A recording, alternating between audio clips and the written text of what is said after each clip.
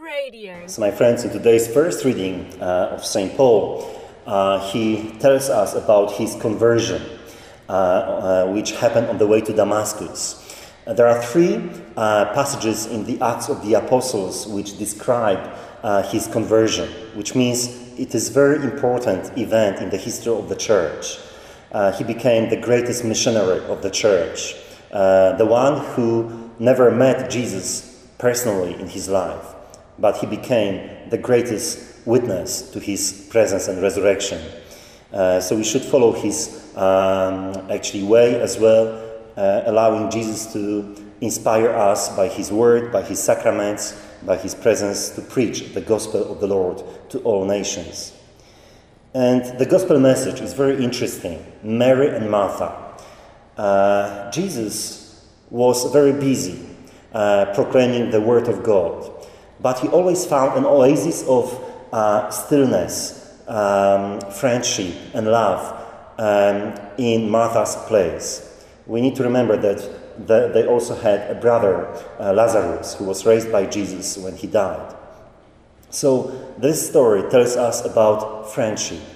We should have also those people around us we would like to associate with, to find peace, serenity, strength, inspiration, to keep going, to embrace every single challenge in our life, especially difficulties and hardships as well. But afterwards, Martha wants to become a very generous and hospitable host person. So she prepares a meal to Jesus. He wants to support his physical strength. But her sister Mary was sitting at the feet of Jesus, listening to his words. In other words, she was contemplating the presence of Christ, the mystery of God, the wisdom of God which Jesus is. And Jesus says, wow, she chose the better part.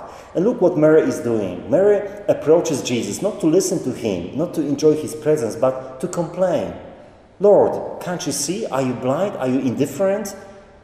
I'm so preoccupied, I'm so busy, and my sister is so selfish, she's sitting next to you and just doing nothing at all to help me.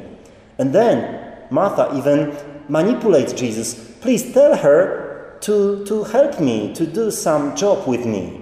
And Jesus says, Martha, Martha, you are worrying about so many things. Look, she chose the best part. Obviously, it was very difficult to understand for Martha, what are you talking about? The role of women at that time was to provide food, to welcome guests and celebrate friendship. But Jesus says, listening comes first in our relationship with the Word of God. First, I need to open up my heart, my ears, to listen and to hear the Word of God, to contemplate His presence, in order to manifest His glory with my actions, with my life. So therefore, listening comes first, contemplation, and then action. Action is so important. Without action, contemplation doesn't make sense. So through contemplation to action. And this is the main theme of St. Ignatius of Loyola's spirituality as well.